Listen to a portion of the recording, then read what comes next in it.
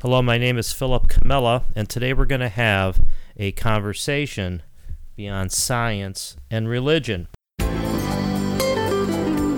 Breaking new ground in thinking, exploring the outer limits of what we know about the world and ourselves, unhindered by common beliefs and perceptions. This is Conversations Beyond Science and Religion, taking on subjects from the Big Bang, the multiverse, and evolution to the supernatural and the new rising consciousness. This is where scientists, philosophers, New Agers, and spiritualists come together to discuss where this world may be heading. Now here's your host, lawyer, philosopher, and the author of The Collapse of Materialism, Philip Camella. Of all the people leading the charge to establish a new paradigm of consciousness in our world, Amit Goswami has to rank near, if not at the top of the list.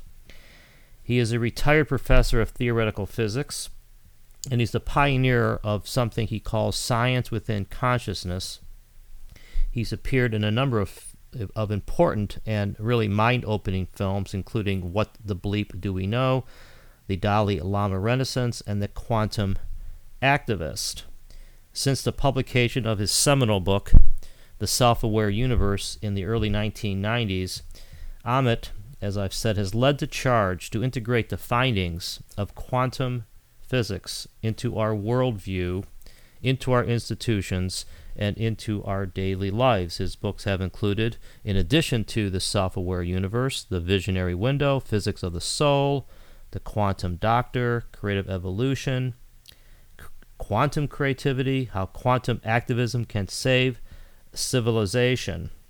In his brand new book, hot off the presses, Quantum Economics, Unleashing the Power of an Economics of Consciousness, Amit shows how implementing the findings of quantum physics into our economic system may very well solve many of the world's economic woes. Now, for those who want to stretch their minds and take a different view of the world we live in, there's no better place to start with than one of Amit's books, and I'm very happy to have him again as my guest. Amit, welcome to the show.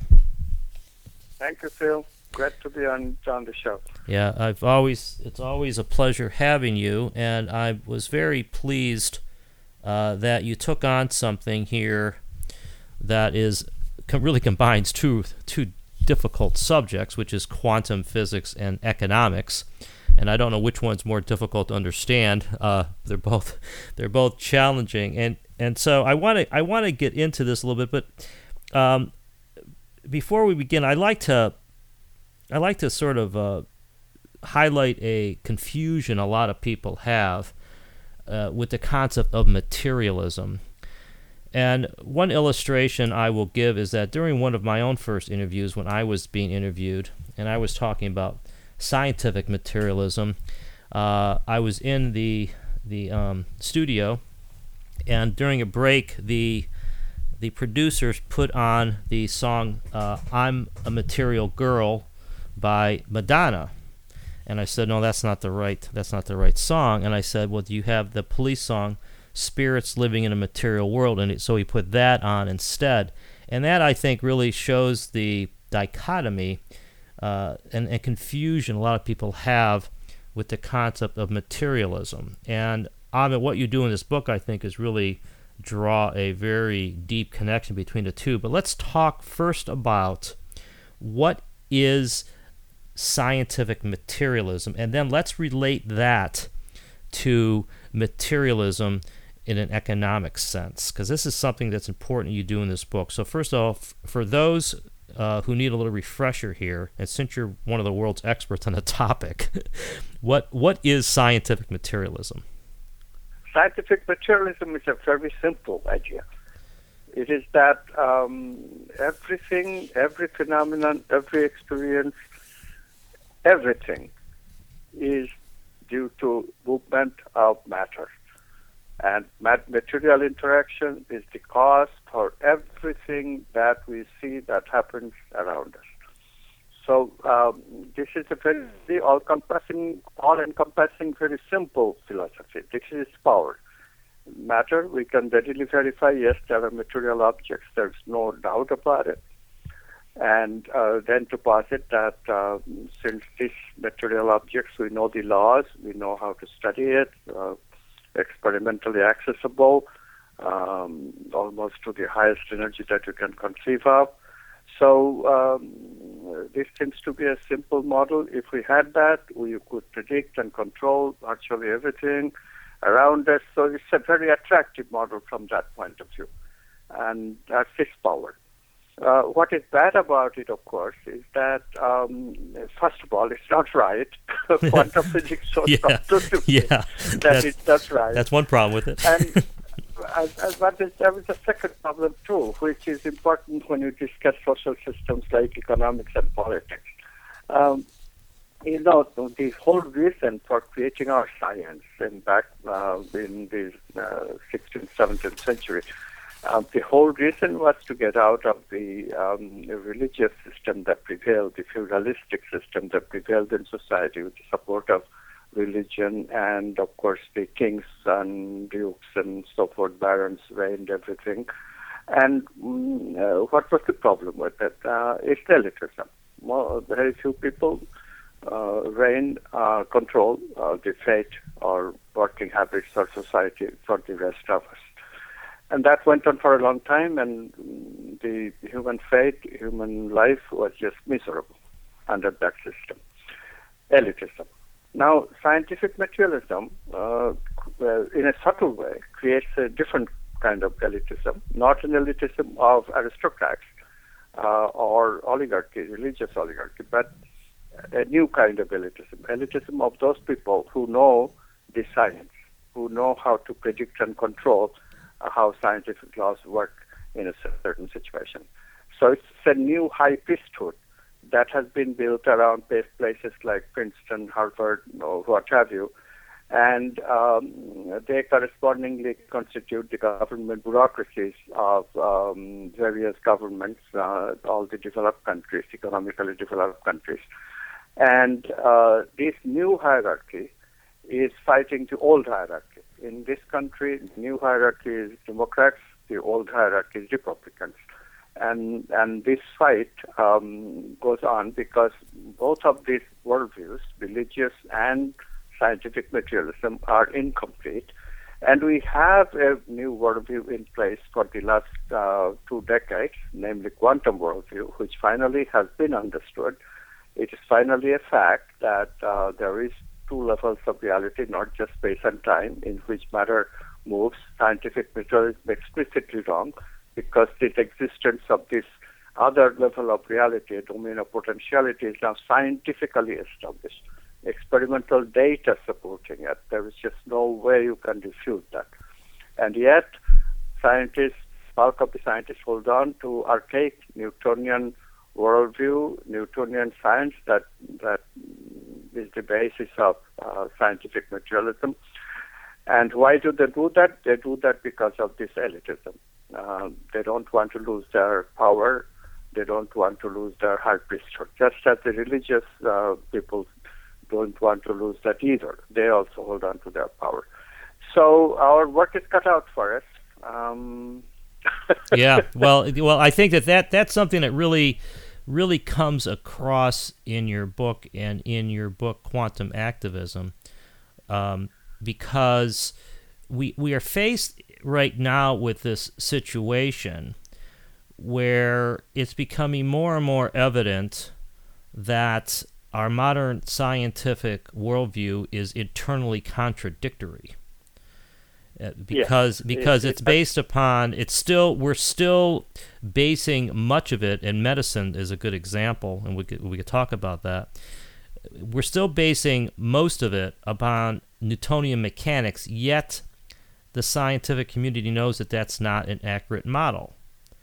But then, as you point out in your book, and you just said, we have this situation where the major universities, scientific institutions, research institutes are immersed in scientific materialism in this mechanical worldview, and so trying to change it is really, it's sort of like attacking an iron citadel. It really seems entrenched. But I'm like you, Amit. I'm not going to give up, and so, and as you also point out, it helps to be right. On the economic front, I think it's important to have you talk a little bit about what you do in this book, which is drawing connections between Newtonian mechanics and, let me call it, the capitalistic worldview, because that's sort of the model that I think flows out of materialism. But I think that this is one thing I think it's original that you do here, is you draw this connection, because a lot of people, for example, have heard of Adam Smith and the invisible hand of the economy. And so can you just maybe show or talk a little bit about the connection you've made between Newtonian mechanics and our current economic system? Yes, this is a very important issue. So I would be a little long-winded, please don't mind. Okay. But the point is that Adam Smith capitalism is a very wonderful, very cogent idea, very briefly stateable. What is this idea? Some people are gifted to produce things. Some people need the results, the products of those productions. When we match gift and need, can we produce a stable system? Adam Smith's great idea was that if you leave it up to people's selfish needs and motives and productions and gifts, all these things in a selfish way, people will do their own thing, and you leave them alone. Then the invisible hands of the free market, as he called it very loosely, will take care of things somehow. He didn't explain, nor can we explain it very much even today, but it just so happens that Adam Smith's intuition was that this will establish the equilibrium between production and consumption and keep prices stable, even distribute the resources in the various sectors of the economy in an equitable fashion. So, did this bear out? Yes, it actually did bear out fairly well, except for periods of recession. Invariably, the economy would periodically slow down, and then it would lift up again. This is called bust and boom. So bust, recession, and boom, inflation.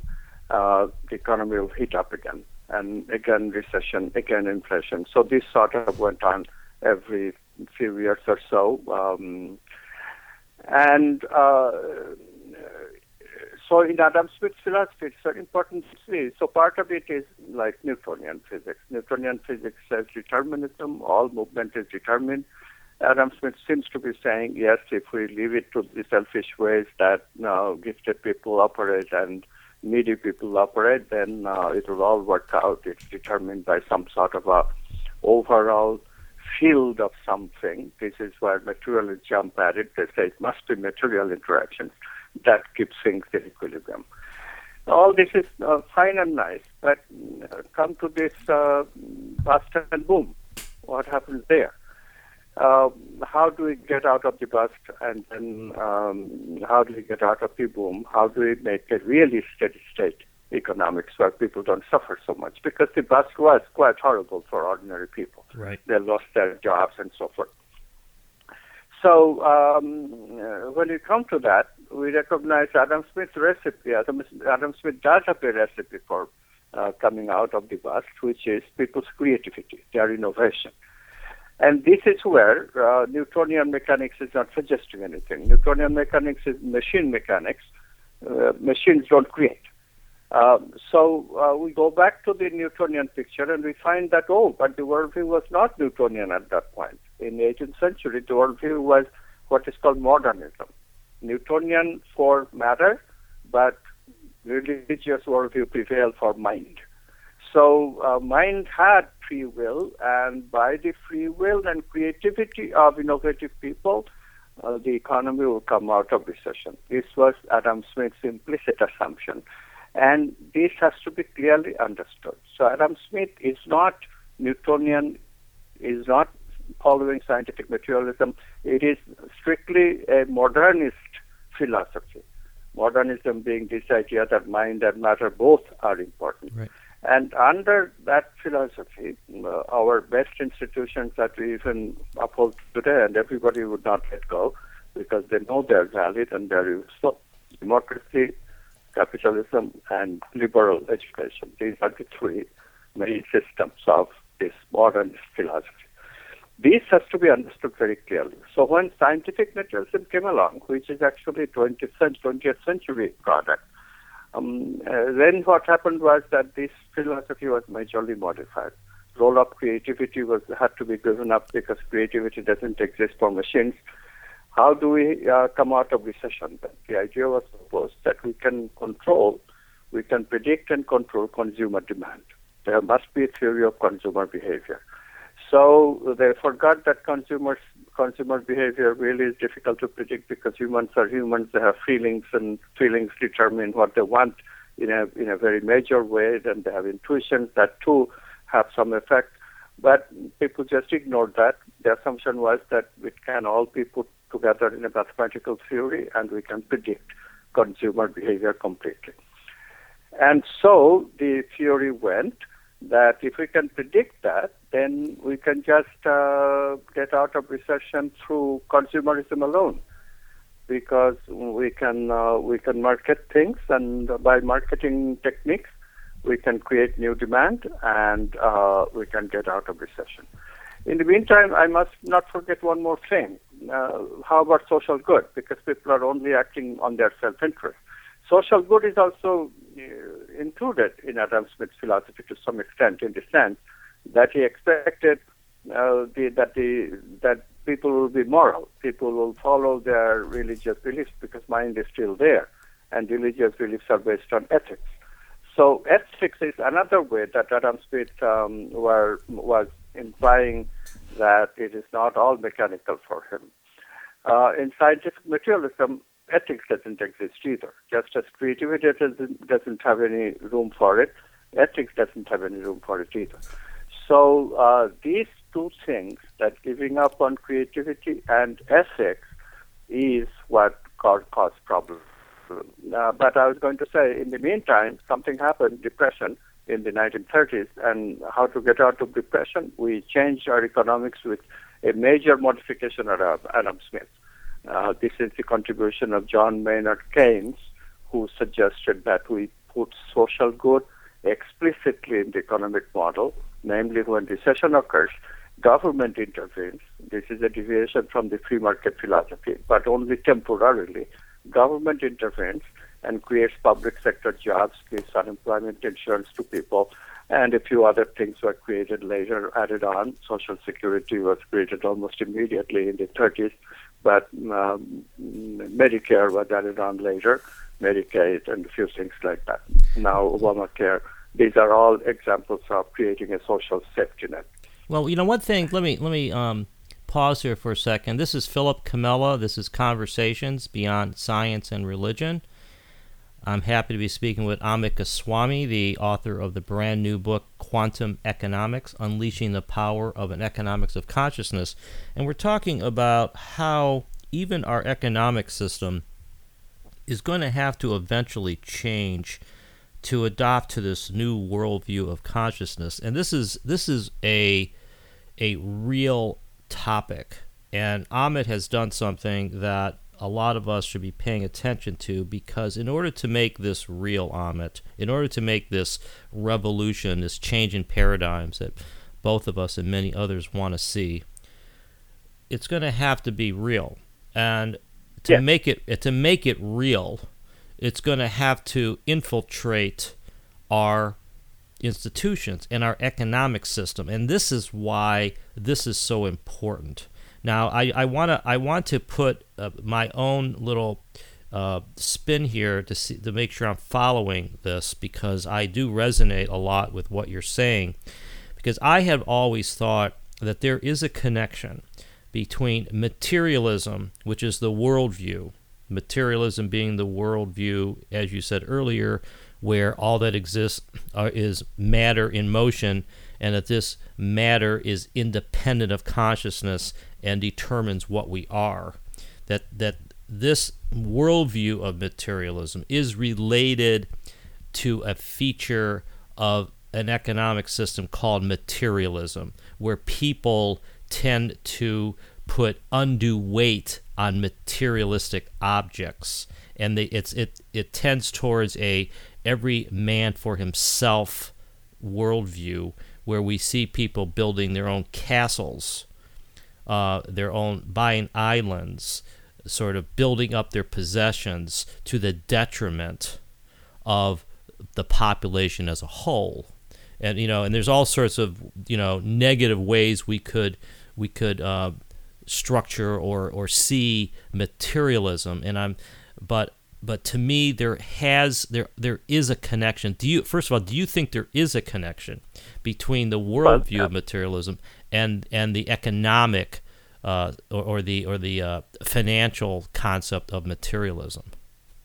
Well, as I said, the materialism modified the original intent of the Adam Smith. Adam Smith was not following Newtonian materialism entirely, because mind was prevalent in the worldview that was the reigning worldview at that time, modernism. Mind and matter both are valid philosophies. So Adam Smith had scope for ethics, scope for creativity in his theories. Yeah. So we had a role for innovation, a role for human mind, and role for human ethics. This was taken away by scientific materialism because those two things don't belong. And this is why the Adam Smith economics underwent very major changes in the 20th century, namely economics and mathematical, predict and control, which actually does not quite hold, unfortunately, and this is why we suffer from Great Recession, a big reason. And the second thing is there is a fundamental flaw in getting this consumer demand get us out of recession. Fundamental flaw is that the material resources are finite. Eventually, we cannot just go on, have an infinitely expanding economy on the basis of consumer demand alone, because material dimension not only is finite, but also will run out of innovative ideas because there is no more to do with matter. We are already almost reaching that finality. The advancements of physics have shown that we have more or less reached the end of innovative spectrum, even if you allowed for innovation in scientific materialism. We have almost reached the scope of it because we have looked into the heart of matter. There is nothing new there. Yes. All we have is nuclear energy, and that was about it. There is some talk about nanotechnology, and we'll see. But we're already having some examples of it. But they won't be spectacular. It is very clear that it won't be spectacular. Yeah. Let me give you a real good. To me, an example of this. And sorry to interrupt you, but I think this is important. Sure. The example being healthcare, where we live in a world right now. Okay, so I'm a lawyer, and so I understand medical malpractice. I don't do it for a living, but I understand how the threat of medical malpractice influences the prescriptions that doctors give and the amount of health care that we have. But what we're seeing is that the medical profession is coming up with more and more expensive forms of treatment in the materialistic realm, such as proton therapy I just read about, new drugs, treatments, preventative care, all these things which cost so much. The economy simply cannot, in my opinion, afford to give everybody the Cadillac version of healthcare in materialistic terms. To me, this is an example of why the point you're making is so strong. Is that and I wanted to give some sort of an example of this finite resources. You simply cannot give everybody the state-of-the-art medical treatment in the language of materialistic science.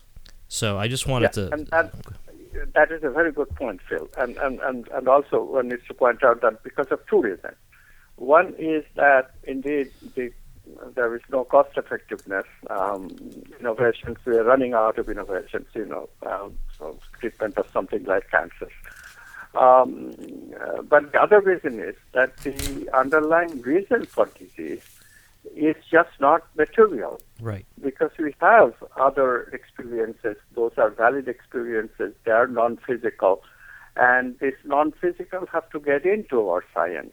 Without the non-physical, we are stuck because you are looking for physical remedies of things which are caused by non-physical reasons, non-physical causes, Right. especially in healthcare.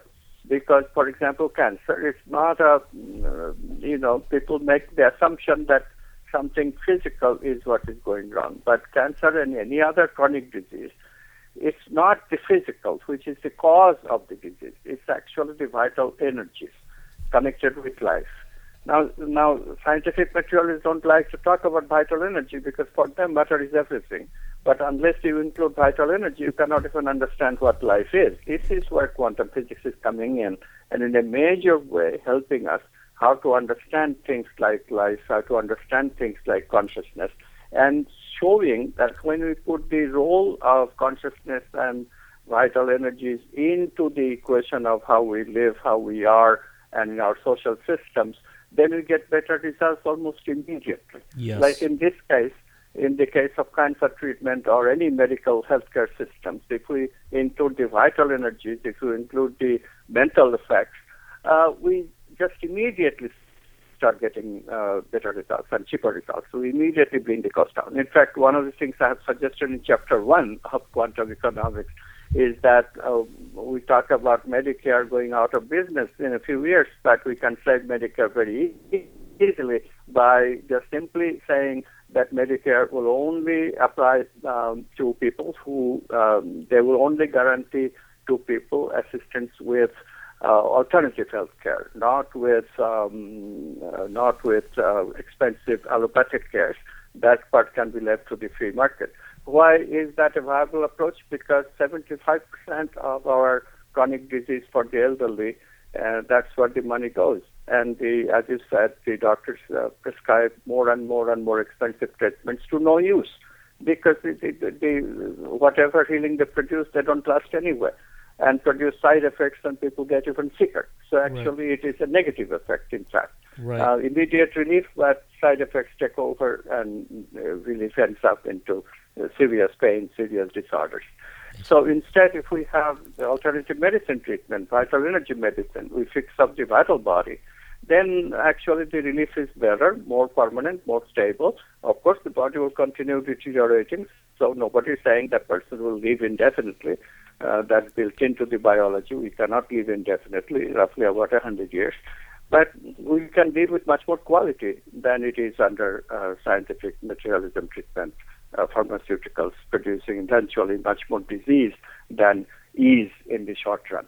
So this is one of the examples where we can get immediate relief by using the idea of our alternative experiences, vital energy experiences, and quantum economics thrives on that. The whole idea of quantum economics is to bring these alternative energies, vital energy, mental energy, even archetypal, intuitive energy into the field of economics, make products with those things, and then we can get out of the economic recession with the help of production in these new fields and also solve the problems like healthcare that you were mentioning. Right, and this is so important, and I think what's going on right now, Amit, it's going slowly, but it's going, which is that we are starting to do a little bit better at putting this problem in terms of science.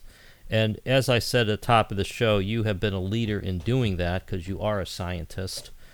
And by that I mean we're trying to put, and I'm talking about myself here, I always try to put this kind of discussion in something other than touchy-feely terms, in something other than what the British call, I think, woo-woo terms, or the language of the New Age.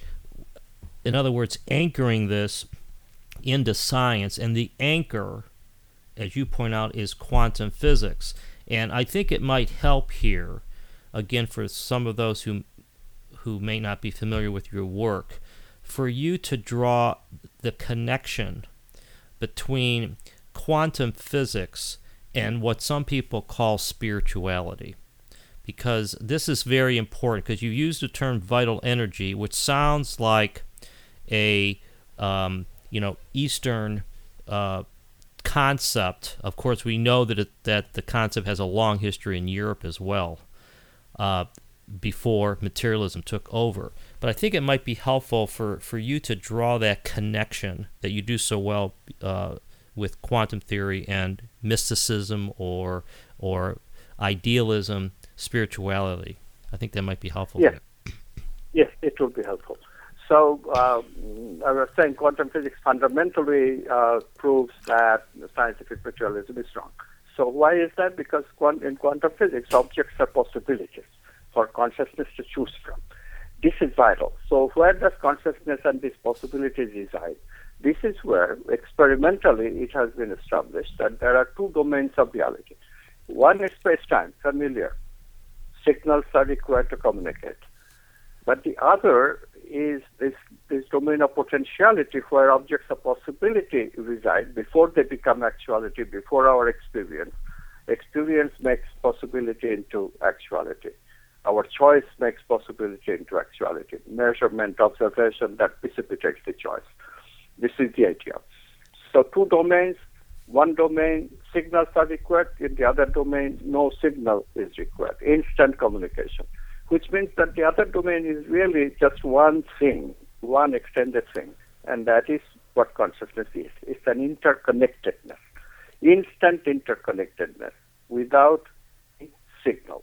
We call it non-locality or quantum non-locality. This quantum non-locality, this connection, interconnection between us has many, many repercussions, and part of which, of course, is what we are talking about.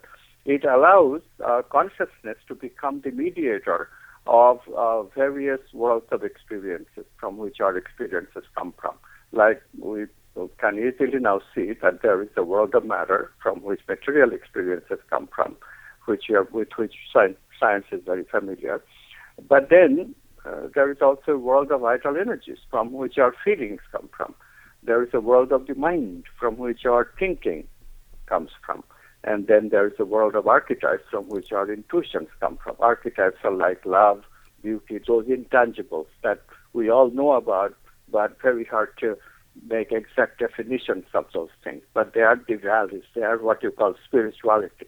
They are the spiritual values that everybody knows is how important they are in our lives. Without them, we don't get satisfaction. So in this way, quantum physics allows us to include, make a new science which not only is based on the material part of the experience, but all the four experiences that we have. This is the power.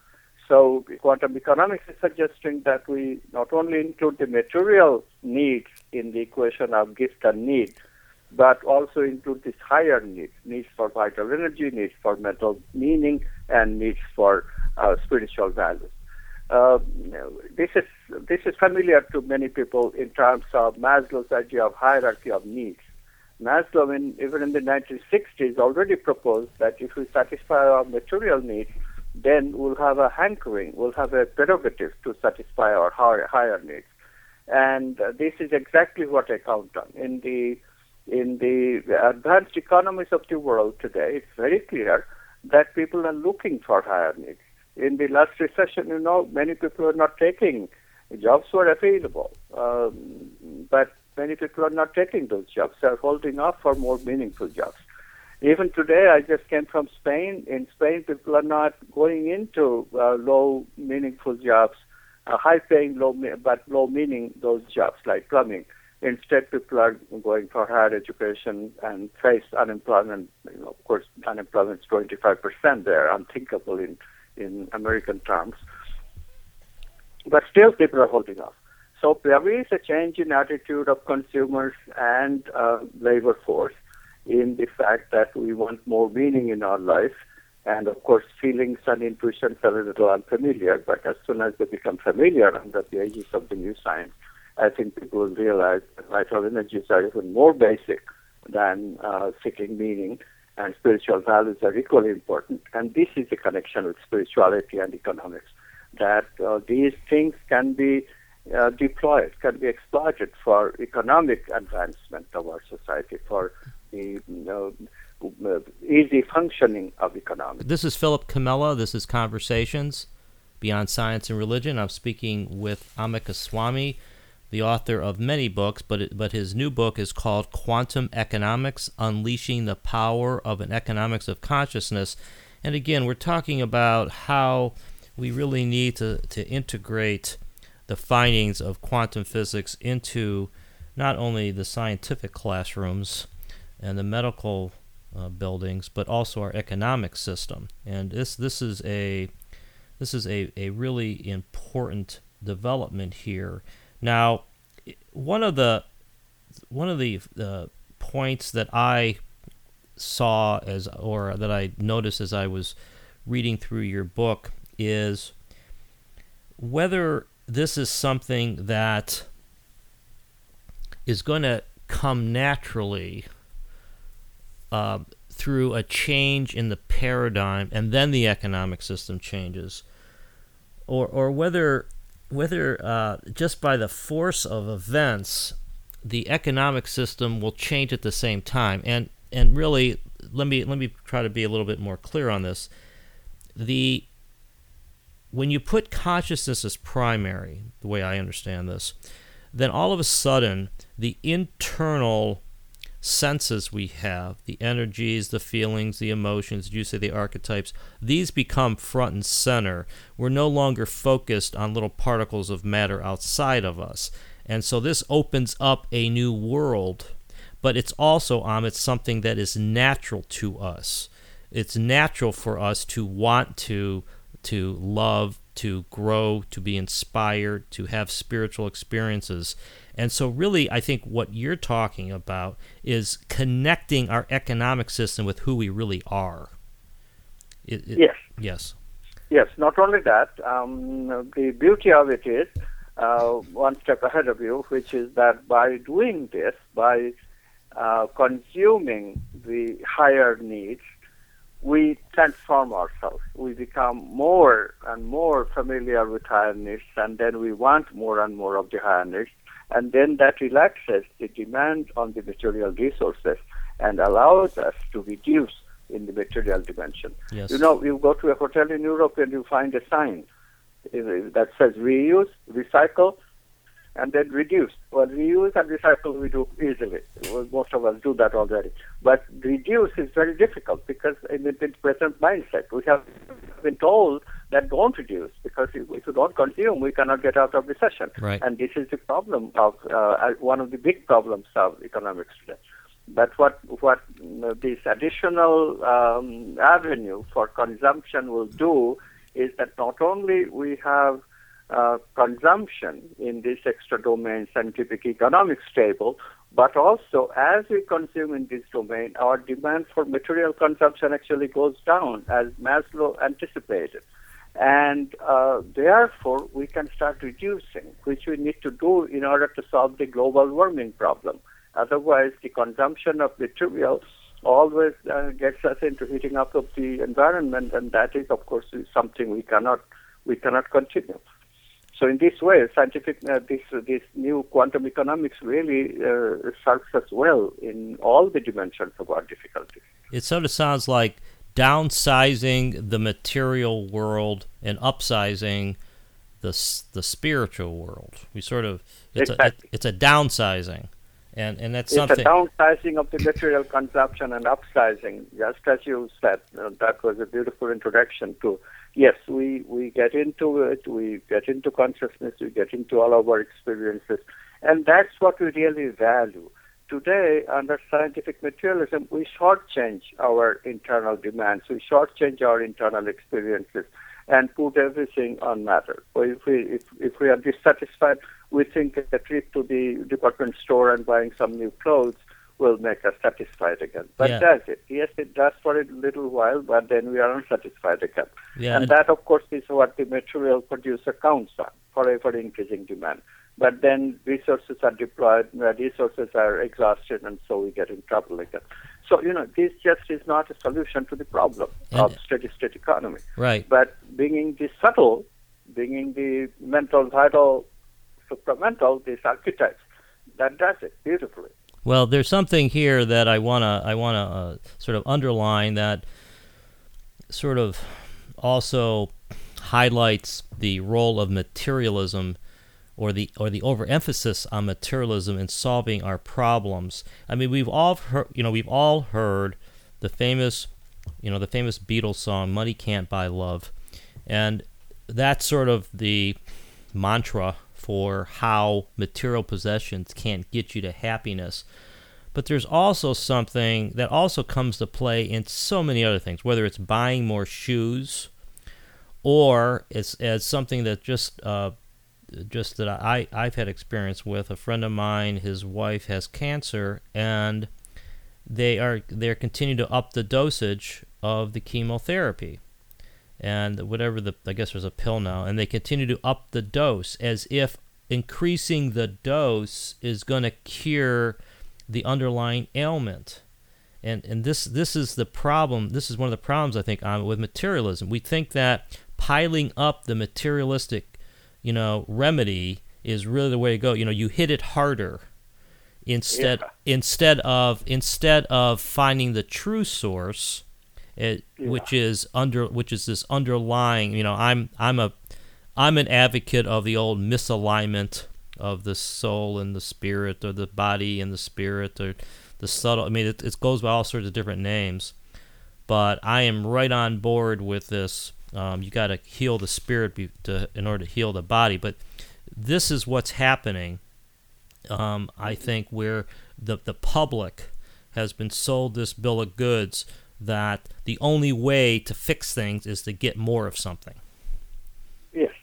And, in cases like cancer that you put out, it's really a shame because, our new science is producing the results that lack of love majorly contributes to the malfunctioning of the immune system, which even the medical doctors agree that that's a major factor in having cancer. So much better is the approach of love, and see if we can heal cancer with love. And of course, the question is, how do we find love? Money cannot buy love. Closes us in that avenue. But the new economics says that no, money can buy love, because today it just so happens we can produce love makers. We can produce people who have love built into them. Like Mother Teresa was and Gandhi was. We can actually produce these people because we understand what produced them, what they did in order to be what they were, this transformation, how that takes place in the human being. We understand these things now.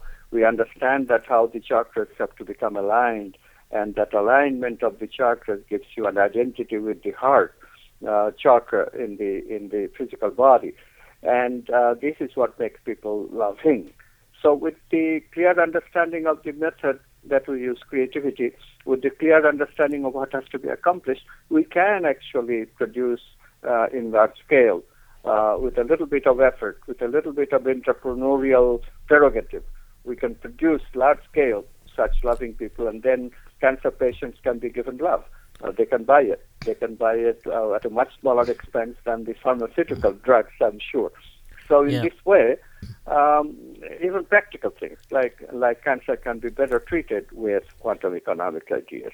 And for those who think this is some kind of bizarre idea, I would refer you to studies on the placebo effect, and particularly the early studies, I think by Beecher, who and the studies have shown the same thing, which that a doctor's quote unquote bedside manner has a lot to do with someone being healed.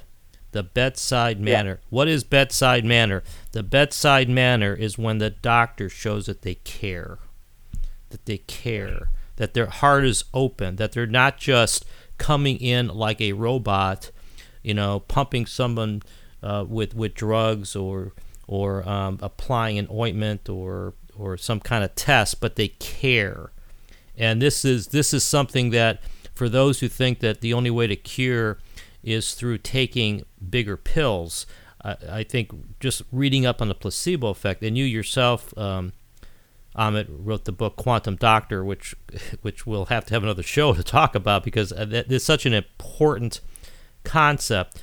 But this sort of wraps back to what you said earlier, that in a more enlightened economic system, we will be emphasizing these alternative healing methods, the healing the spirit, the vital energies first. And by doing that, you have an infinite source of healing. And number two, it's a whole lot cheaper. It's a whole lot cheaper. And so it's just like why don't you use the energy you already have before you start buying some something else. But now, before I want to make sure we get radical here at the end, because let's face it, Amit, we're the two of us are sort of on the far end here of some of these concepts. But I want to make sure we get radical, and by radical I mean changing the system. I mean, you make a number of points in your book about the stranglehold that materialism has on the institutions of higher learning. And then there is then that leads to the question of how do we actually change the system? And this is a very difficult question, but what is your perspective, having dealt with this now for several decades? What do you think is going to happen? So my perspective is very simple, but it has to be done step by step. Okay. First of all, the old generation is much more oriented towards scientific materialism than the new generation. New generation has suffered because of scientific materialism, and the intelligent people, creative people among the new generation is very aware of the shortcomings, and they're just waiting for their turn. So as soon as the old generation retires from these higher institutions like Harvard, Princeton, and what have you, then the new generation will take over, and they are into meaning processing. They know the importance of meaning and values. They know about love. So that's when the paradigm is going to shift. Yeah. Because you cannot suppress intelligence for very long. You cannot be stupid for too long. Yeah. So as soon as that happens, the society starts changing, and immediately at the same time, synchronously at the same time, the vital energy technologies will become very prevalent because they're easy to construct. We can today, believe it or not, take the case of a rose. It has romance. It also has a beautiful fragrance. We know how to take the fragrance out, molecules, and we do that. But the molecules, the perfume, doesn't bring romance in the heart of any person. How to take the romance out of a rose and put that back into the perfume, this is where major breakthrough has taken place. We know how to do that. And therefore we can really do a vitalized perfume, a romantic perfume, and prove that there is something here. We can get an instrument to prove that yes, this has some vital energy that is extra, that the molecules alone do not have. So in this way, we are now ready to go into business with a whole bunch of vital energy technology. If the details are all in quantum economics, it's the whole list. I mean, it will be billions and billions, hundreds of $billions of economy we can create by vital energy technology.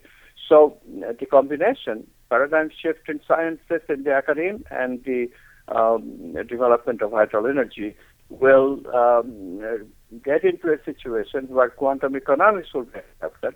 And once that is accepted, the rest of it will be implemented too. And part of it is that the higher education system, the churches, religious system, they have monopoly over our mind and over our spiritual values. Those monopolies will be broken down, because one thing that happens in capitalism, once we make institutions subject to capitalism, monopoly has no room to stay. Monopoly got to be broken down. So they will be broken down. And the methods are very simple. Everybody knows how to break down a monopoly. So we'll do it. We'll do it. And those are the important steps. And after that, it will develop a momentum as soon as we find out that boom and bust cycle is solved under these new economics. There'll be additional incentive to get the new economics on its way. Yeah. Well, that sounds pretty realistic. I'm fundamentally an advocate. I think, was it Wigner or Max Planck? One of those guys said that science progresses funeral by funeral, where sometimes if you can't beat them, you have to outlive them.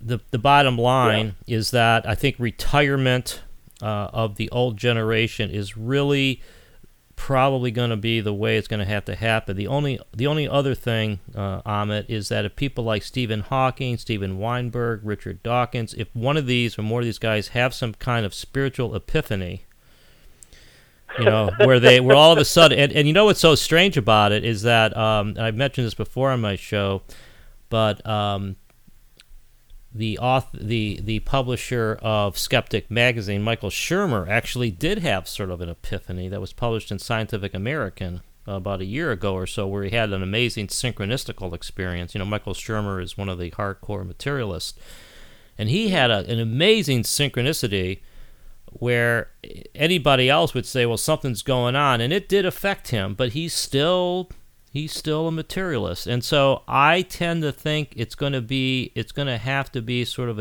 a change in the pecking order, and a sort of a substitution of the thought leaders. But it's just like anything else. I have a lot of faith in truth, and that the truth remains standing. And like you, I think that our job here is to accelerate this so we can be around when it happens. That's sort of the key thing, because frankly, I don't know what is going to work now. Well, and actually, our methods are already working. Instead of taking the airy-fairy approach of the New Ages, what we have done is to work slowly but surely with very little acclaim, mostly without attracting attention, so that there is no too much premature attack on our work. But we have developed such a groundswell now that there is traction. The new view is getting traction. There is no doubt about it. Yeah. People talk about quantum incessantly. This much awareness of quantum has occurred already. I have started a movement called quantum activism, which is getting traction. With Dr. G. Malvino, I already have a quantum economics business coaching venture started, where we are inviting businesses to go through these innovative changes that quantum economics is inviting them to go through. And we guarantee that your productivity will go up, because we'll start with improving the vital energy of the space that you have for work, and that is just a start. And then we'll let you do other things that will improve productivity of your business in no time, and hopefully you will become interested in vital energy technology and start quantum economics in a major scale. Well, this is something that folks, the more I think about it, is that this is going to be a major revolution. This is not going to be like even general relativity, or the Earth is not really flat, or Newtonian revolution. This is going to be a major shift, and that's why it's going to take a while. We have such a complicated, intricate network of ideas and thought leaders and institutions, but it's something that is well on its way. I mean, when you published A Self-Aware Universe back in the 90s, there weren't a lot of books like yours, Amit. That was a very original book. I mean, if there was something similar, it would have probably been by Aurobindo or Desjardins, or one of the Western idealist philosophers. And there was a couple of books, obviously, by Fred Alan Wolf and others. But the point is that right now there are hundreds of books. Yeah. advancing the same thing. What you've done is develop the idea, and as I said at the top of the show, you clearly are a leader, and I'm always encouraged. It's sort of like an army with different soldiers, all doing different things, different all different dimensions, all different areas. We're attacking the same thing, so that's promising. I want to. We have a couple minutes here.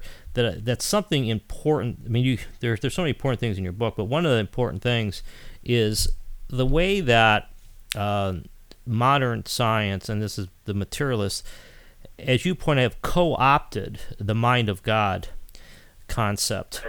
That I think this is very, very important. And it's something that people sort of get fooled by. That we basically have hardcore atheists such as Stephen Hawking, Steven Weinberg, Richard Dawkins, who Dawkins talks about the magic of reality. Hawking mentioned the mind of God in the Understanding the Mind of God in a Brief History of Time. And Paul Davies, who actually is one of my favorite authors, but Paul Davies has a book called The Mind of God. So I'd like you just to talk about why that's wrong and what we could do about that. I mean, it's something that the American public is fooled about. Yeah, I know, but this is partly due to the conspiracy of the media. I mean, it's almost like a conspiracy because there's no other word for it. Yeah. Media found that the bandwagon is quite interesting, so they got into the bandwagon prematurely, and this has been very unfortunate. The media, the conservatives, the Fox News, for example, complains about liberal media. This is the liberal media they talk about. The word liberal is practically identical now with scientific materialism. The old liberalism is gone. Old liberalism exists only with a few leaders like Elizabeth Warren. With those exceptions, the New Democratic Party are all believers of scientific materialism. This is the new liberalism. And this mindset is what promotes this co-opting old words and making it appear like scientific materialism also has mysterium. See, people need mystery. Yeah. They don't care what you call God, so long as there is a God. So the new God of these scientists is the God of outer space.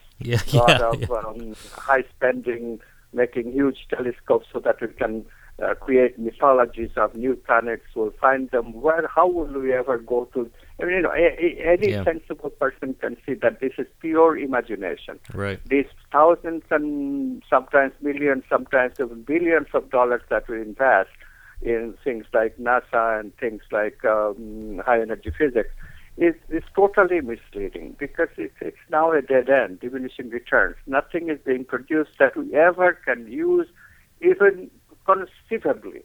Of course, this is not entirely true. It is true that the same high-energy cosmology has produced the idea of dark matter and dark energy, which may have some use, and it is philosophically very important to know that visible matter is not everything.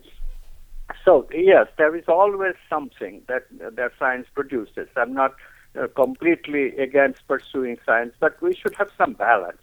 We should have some balance between how much we spend on research on outer space and how much we spend research on inner space. Right. We need to invest in consciousness badly. We need departments of consciousness, not materially oriented neurophysiology departments, but department of consciousness studies without bias, without this material bias. This is what we badly need in the academy. This is what we badly need in the direction media is going. This is what we badly need in economics, politics, practically everywhere. Healthcare that you mentioned so cogently. This is where our focus has to be. Our consciousness is the most important problem right now to get us to explore, to find out what is in our potentiality, and day by day we invest in it, and the more we do it, the more we'll fulfill the human potential. Yeah, that's really well put, and I want to emphasize here at the end that this is not just an academic discussion. And that's really the point, I think, Amit, of your book. This is not just an abstract discussion about, well, should we believe in scientific materialism and what's the best worldview, and then go back to our daily lives. Our default mechanism right now is materialism. That's the way we've been brought up. That's what everyone talks about on the TV, which is this worldview that only matter is real. And I think that in order to change the world for the better, we really do need to shift to this consciousness-based approach. And we could see here, as Amit talks about in his book Quantum Economics, how we could solve a lot of our economic problems by going down this route. And this is really where I think we're going to start seeing some of the power of this worldview when we see it real in our own lives. Now, Amit, once again, I'd like to thank you for being with us as always. Why don't you just quickly tell folks about your website and any way to get a hold of you if they want to find out more about what you're doing. Thank you, Phil. Yes, my website is amitgoswami.org, AmitGoswami.org. You can reach me. There's an email there, info@amitgoswami.org. And if you write to this email, I try to answer all of my fan mail unless the questioner is confused or convoluted. But I really, really like to hear from you. Yeah.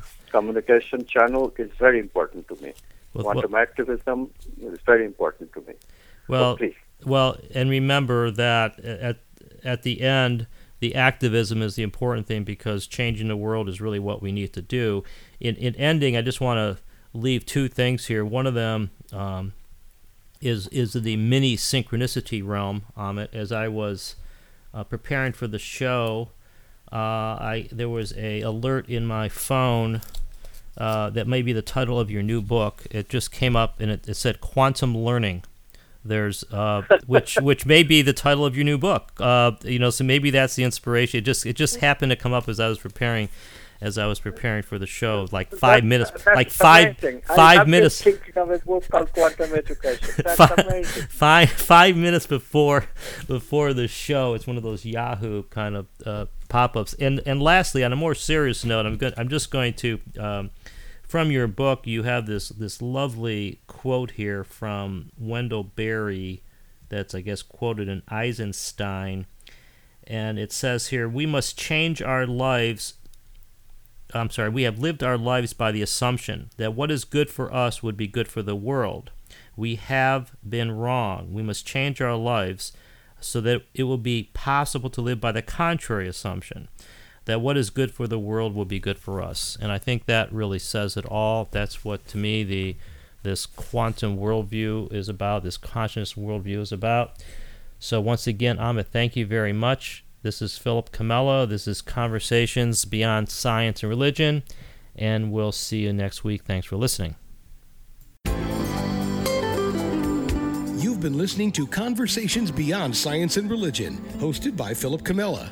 To find out more about Philip and his book, The Collapse of Materialism, visit thecollapseofmaterialism.com.